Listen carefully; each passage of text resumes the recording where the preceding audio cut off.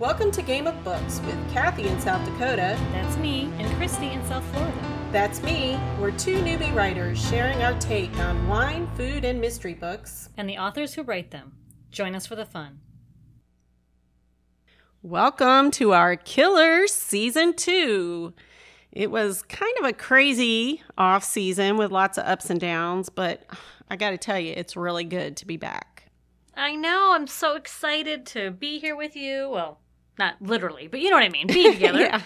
And I'm so excited to bring all of our new ideas to our mysterious foodies. Yes. They spoke and we listened. Oh, yes. Yeah. I'm loving the idea that we're kind of going to be like a book club podcast. We're still going to have our insight as writers trying to navigate, this crazy publishing world. But before that, of course, we were readers. Of course. Yes. And since we are pairing wine and food and picking great books, why not just say it? That's a recipe for a great book club. It's the most obvious thing, right? Absolutely. And we get to bring in awesome authors of the books we're reading to all of our listeners on our Corks and Conversation series. And so it's just all coming together. Going to be so much fun. I know. And you know what can make it even more fun? Wine? Yes. That's exactly what I was going to say. We need to open this week's bottle of wine. Perfect. Well, I completely agree with you. This week's book, by the way, is The Murder List by Hank Phillippi Ryan. Mm-hmm. It's a CNN Ultimate Summer Read. And since fall started earlier this week, it's a perfect fall read, too. Yes, I agree. And our MFs in the Southern Hemisphere can get a jump start on their summer reading list. How's that? Perfect. Okay, so Christy, what wine and food did you choose for Hank Phillippi Ryan's The Murder List, and why? Okay. Well, before I do, I think maybe we should just tell our listeners how we're changing up a little bit the way we choose our wine. Oh, yeah. Okay, this is perfect. I'm so excited about this. So in the first season, we said that we had to choose, our rule was that we chose a bottle of wine that was under $20 that I could find here in South Dakota and you could find in South Florida. Right. And we're still sticking to that price range since neither of us won the lottery that I know of. Nope, not here. But of course, on a side note, if any of you listeners out there won the lottery, we wouldn't be opposed to you sending us wine of any price, right? But we are going to keep this price limit the same, but we're going to be more flexible on our availability in our locations. Right, because all of our listeners don't live in South Dakota and South Florida, so we need to expand our horizons. Yeah. Shout out to the mysterious foodies in the UK. Or closer to home, say in Texas. I guess that's closer to your home, not my home. Okay, so this is the great news, you guys. We found this great store called Universal Fine Wine and Spirits, and they will ship wine to just about anywhere. Yes. So if we want to try a wine that we can't find, one of us can't find, then we can just order it delivered. And they're giving all of you guys, our listeners, $5 off your first order with the coupon code Game of Books. That's like all one word, Game of Books. Okay, so this just literally made my day. I'm so excited about this. So this way, all of our listeners can stock up on their favorite wines, especially the wine we're drinking during our episodes, right? So they can sip along with us. Yeah. And all they have to do is go to the website. It's universalfws.com, or they can Google Universal Fine Wine and Spirits and follow the prompts and go shopping. Check our posts also on our upcoming wine selections. We'll be announcing them before we get there. Next week, we're going to be drinking Lama Malbec with Hank Phillippi Ryan. I can't even tell you how excited I am about that. I know. I can't wait for that as well. And that was Hank's choice, by the way. Yes, that was Hank's choice, the Lama Malbec. I know. And I can't wait to hear why she chose it. So yeah, it's going to be great. But anyway, so back to this week's wine. This week's wine is, drum roll please, Girl and Dragon Cabernet Sauvignon. Okay, so I think we should have a sip of this. Okay, I'm gonna enjoy this. I take a quick one so I can tell you what you should be tasting. Now they have the coolest label. Is it not the coolest label? I know. Don't we always love the labels? I think we pick our wines half the time because of the label. You know, I will disclaim this. I had a friend give me this wine. Uh-huh. And I wonder if I didn't get a chance to ask her, but I wonder if she chose it because of the label. Because it's just such a great label. It's a great gift wine. Yeah. Right. And it goes along with our like Game of Books, Game of Thrones kind of thing, you know, the girl and the dragon. And their motto is be fearless, which is exactly what we got to be, right? So yes. So anyway, it's bold and powerful. It has the aromas of oak spice with robust flavors of black plum, vanilla, and dark fruit, followed by a silky dark chocolate finish. Okay, let me try. You know how I like that dark chocolate finish. Mm-hmm. Mm-hmm. I really like this. I do That's too. Very nice. Yeah. I mean, you know, we love our cabs, but I really do. I think this is a good one. It's very smooth, and it will go with, you know, they say pair with like different meat tacos, lamb, steak, tartare. But I chose it, one, because in one part of the book, the characters were drinking a cab. So I said, okay, cab. And two, the food that I chose is pizza. And I'm like, pizza and red wine. Don't you think they go together? I do. Okay, that's what I want. My book club, right? That's what I would want to eat. Yes, drink. exactly. That's why I said, you know, I'm like, what's the easiest kind of thing to eat? And if you're like, you know, still want to be exploring your foodie part, I mean, you can make your own crust. In fact, I'm going to put a recipe that I'm going to try for Fathead pizza crust, which is like low carb keto. Oh, interesting. Yeah, because I mean, some of my friends are doing the keto, you know, so I'm like, they might balk at pizza. But if I say, hey, it falls under the keto diet, then they can eat it. Yeah. So, yeah. But the reason why I chose it is because of a scene early in the book. I was wondering. Yes. Chapter 4. And in the main character, Rachel, she ends up at a crime scene where the victim appears to be murdered mid-pizza consumption, okay? And she's not used to going to murder scenes, so this is pretty shocking to her anyway. And the chapter 4, and I just want to read a couple sentences because I love how Hank put this into words. Okay, so it's like, I may never eat pizza again. Tassie Lyle's kitchen reeks of it. The tangy, acidic tomato sauce, the sickly sweet yeast, and that sharp stab of oregano. I try not to breathe, but too late. Pizza will forever smell like death. I was like, that was such a good description. And welcome to the Game of Books book club. That's awesome. No, it's great. I know. Well, we weren't exactly there, you know, so I still love pizza. So but it does make you think that there are certain foods that people associate with like horrible things. And it reminded me of you remember when we went to Writers Police Academy, right? I do.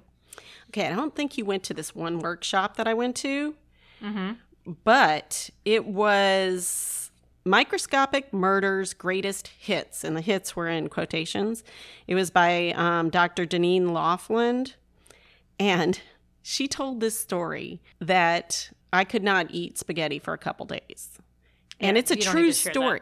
Oh, yes, I do, because this is very important. Yes. I'm having pasta for dinner. This is awesome. Well, then it's doubly important that you hear this, because guess what? This young guy, this was like in 2008 in like Brussels or something. He died after eating leftover spaghetti. And here's how it happened. Okay. He had spaghetti that he had left on the counter, room temperature, for 5 days. Oh, right? Ew. Right. Okay, but then he looks at it. It smells okay, looks okay, everything's fine. So he puts it in the microwave, heats it up, eats it, tastes fine, goes on to his, sports activity. Half hour later, he's rushing home. He feels terrible. He's vomiting, diarrhea, the whole 9 yards, and goes to bed and croaks. He died. Ugh. Okay. Isn't that horrible? And you're like going, but wait, he heated it up. Wouldn't that kill the bacteria? Oh, no. Not after 5 days. Okay. Yeah, there's a particular bacteria that, most bacteria is even after forever. They die in the heat. But there is one particular Bacillus cereus or whatever that is heat resistant. That's why they say you should put your food away after a couple hours because it multiplies. And so normally people who get this, they might get a little yucky feeling if the toxins have built up, but it multiplies every 20 minutes. So you can imagine after 5 days. And you don't see it or anything. So thankfully it's rare, but I'm just saying, put your spaghetti in your pasta in the fridge because it affects rice, pasta, and noodles. That already. Just a public service announcement. The refrigerator is your friend. I know. Luckily, it's pretty rare. There's only like 4 cases of anybody really, dying from this because, oh my gosh, it has to build up a lot, because Obviously. your body can fight off, a lot of bacteria, but wow, not 5 days worth. Oh my gosh. So anyway, okay. we're just gonna stick to pizza. Okay, now that we have our food and wine, it's time to talk about the book. Yes, as any book club knows, food and wine is important, but the book is where it's at. Okay, so today I have such an interesting topic to talk about. Obviously, we won't give any spoilers for those of you who haven't read it yet, but trust me, you're going to want to read this book. I see what you did there. Slipped in the name of Hank's book we did last season. Trust me. Yeah. Yes. We love Hank's books. And Murder List really didn't disappoint. And I can't wait to hear your perspective, Kathy. Well, I agree with you. We love ourselves some Hank Philippi Ryan. Okay, so today we are talking about The Murder List. It was just published last month from the author Hank Philippi Ryan. First, we'll talk about Hank herself, the great Hank. Mm-hmm. Mm-hmm. I have to give a disclaimer. I'm a huge fan. I'm just unabashedly a fan of hers. Right. I know you are too. Mm-hmm. Like we talked about last year, we met her at Sleuth Fest in 2018. She taught the very first session that we went to. It's where we met.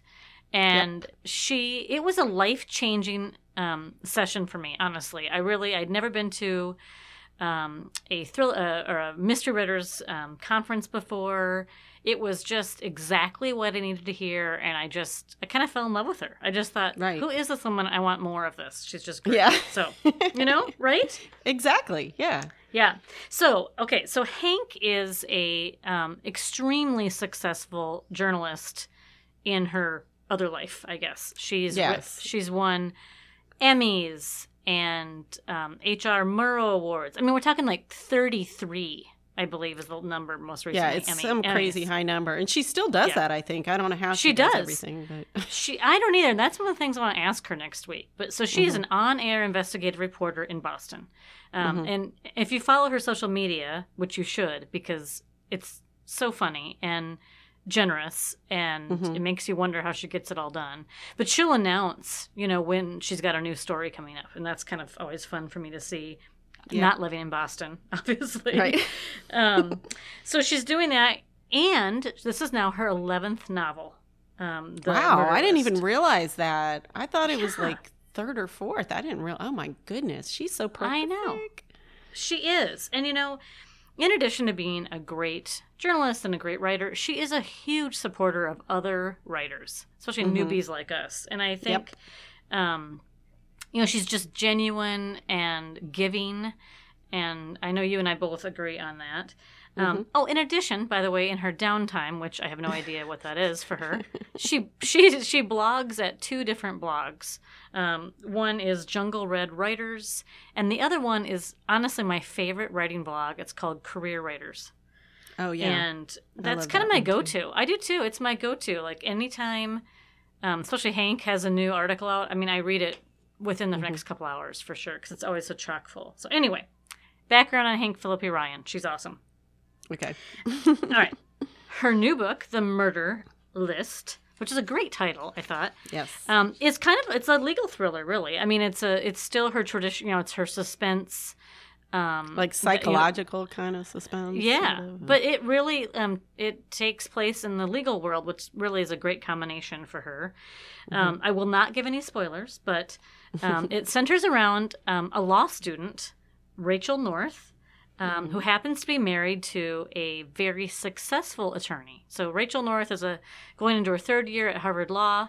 She's married to a really successful defense attorney in Boston. And his arch nemesis is the DA, the Boston DA. Her name's Martha Gardner, and he can't stand her. And our main person, Rachel North, the law student, just took an internship at that woman's office, at the DA's office. Oh, sparks are going to fly. Right? I mean, so we've got this law student who's married to and plans on going into practice with her very successful defense attorney husband. And he can't figure out, why she would want to go intern with the DA, his arch nemesis. He actually calls Martha Gardner, the Boston DA, Satan and Pearls, which is a great image, I think. I love that. And Yes. and then it also, why did the DA, who knows who her husband is, select her for an intern, right? So No. just the setup is, from the get-go, something's obviously awry.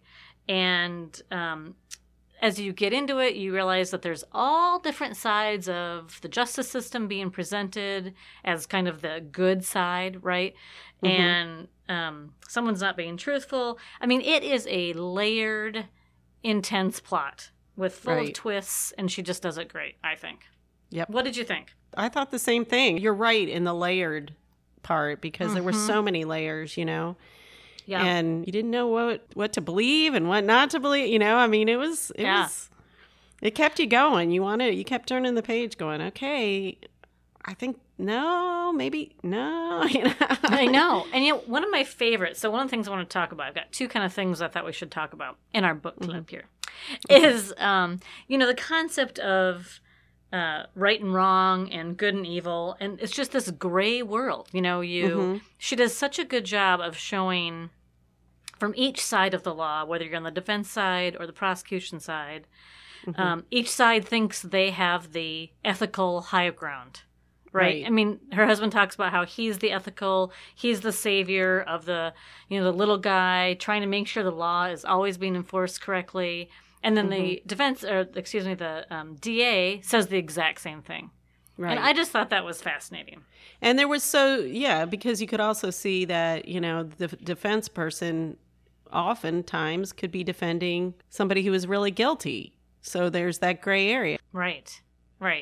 And, I thought they did a great job of talking about that, that even if he knows his client is guilty, it's still his constitutional job to make sure that everything's being done according to the law. Yeah. Right. So interesting. And I happen to have done snippets of each of those jobs, and I found her description of it very apt. I mean, I just thought she did such a good job of getting to those layers. I know her husband happens to be an attorney, and so all I kept thinking about was all the conversations she and her husband, she as a reporter, and her husband as an attorney, had to get this, plot going in her brain. I just love that idea. Yeah. Yeah. So it's like, who's the hero? Who's the villain? Yep. And it kind of turns it all on its head. Yeah, and you have to read to the last page. Yes, I know, and I can't say more because I'll spoil. Right. But okay, so I had a second topic I wanted to get your thoughts on, and this is Rachel North, our law student, is a non-trad. She's a non-traditional student. Did you notice that? That she's an older student going back to law school. Yeah. And it reminded me of Hank starting on her writing career. I don't even know when she said it was, but it was, I think, maybe in her 50s. Wow. I mean, it wasn't that. I know what she means. Yeah. And I thought, well, that sounds kind of familiar about the whole trying your hand at something new later in life. Yep. Thoughts, Christy? Yeah. We've all had many hats in our lives at this point, but yeah, that is interesting, and you know, I thought about it when we realized Rachel was older and starting in this new career of law. I remembered that a friend of mine kind of was thinking about doing the same thing because law is a field where it's okay to be older, like you look more experienced, you know, right? So even if you are new to it, you give an air of experience just by being older, you know? Yes. Like, I don't know if it's the same with writers. Writers, sometimes they probably like them younger, I think, the publishers, because they anticipate a big future, I guess. I don't know. Well, who knows? I mean, I think there's not any one great age, obviously, for anything. Who knows? But I'm sure people are living longer and longer these days. So yeah, and you know, it's funny because here I am now advising 17 and 18-year-olds on trying to advise them, give them advice on how to select a career as they go into college and whatnot. And I just was telling my daughter the other day, it's nearly impossible for you to anticipate what you're going to want to do for the next 60 years. You know, it's unrealistic. Right. It was, by the way, not the answer she wanted, just FYI. Oh, well, that's what we got from our wisdom. Writer's perspective. This week's question is, how do you approach starting your books? Oh, this is good. This is very good. And it's, you know, I'm endlessly fascinated by how an author jumps from inspiration or an idea to the actual book. Yeah. You know, everyone has a different approach, obviously, but it's a great topic. Yeah, I agree. And even within a particular author, every book is a little bit different. You know, you'll hear, oh, this one came to me in the middle of the night, or this one, you know, I really struggled over 10 years trying to get through this. You know, it's all different, but I thought, well, Kathy, you've got a couple manuscripts under your belt, so I was wondering how you approached yours.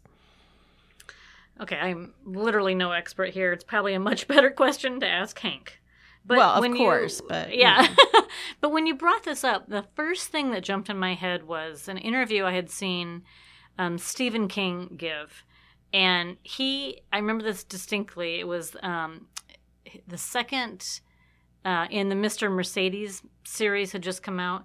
And he said, he talked about how, you know, when you have a good idea, when you have two separate or unrelated ideas that come together in an unusual or, you know, interesting way. And I thought that was really interesting, you know, that you have these two just nebulous things that come together. Right. And I it made me think of a Venn diagram, you know, like idea one, idea two, and then idea three, or, you know, the third circle, I guess, when you kind of can start making connections. Right. I just thought that was really interesting. What about you? Well, I mean, but I'm still wondering, like, did you all of a sudden just like, well, for instance, I'll tell you what I do. Like, I can tell you, like, with my work in progress, I had an idea of a character who was living in a certain situation. So I was like, okay, I want to explore, you know, this person living in, you know, in this situation. And then, of course, you know, I like the mystery aspect. So I'm like, okay, there's going to be some sort of, you know, perilous mystery involved coming from that perspective. And so then I just start writing about this person, where they are, who their friends are, you know, that kind of thing. Because I'm a pantser. That's just what I am. I was just going to say, that is the definition of a pantser. I do not do that. Just FYI, no. I do the exact opposite. That's funny.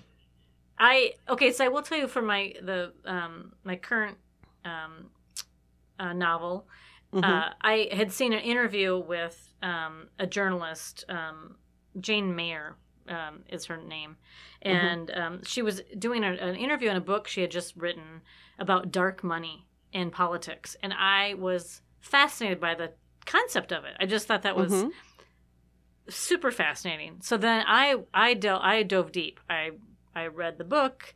I did all the research I could into other areas of this whole concept of dark money and started developing an outline before I ever even thought about, developing the characters. Isn't that interesting? Like the research is what called me first. Really that's so interesting. I know. See, so everybody's totally, you never know, but for the most part, at some point I have to plot things out, when I get to a certain point in the mystery and everything like that. But in the beginning, it's more just like a feeling or like you said, I could have an inspiration, but the inspiration doesn't lead me to do tons of research in an outline. I might do some research and then just dive in. Well, and I think, there's ideas that come and go all the time, but the idea has to be something that holds your interest, will hold a reader's interest for 400 plus pages or whatever length you're working on.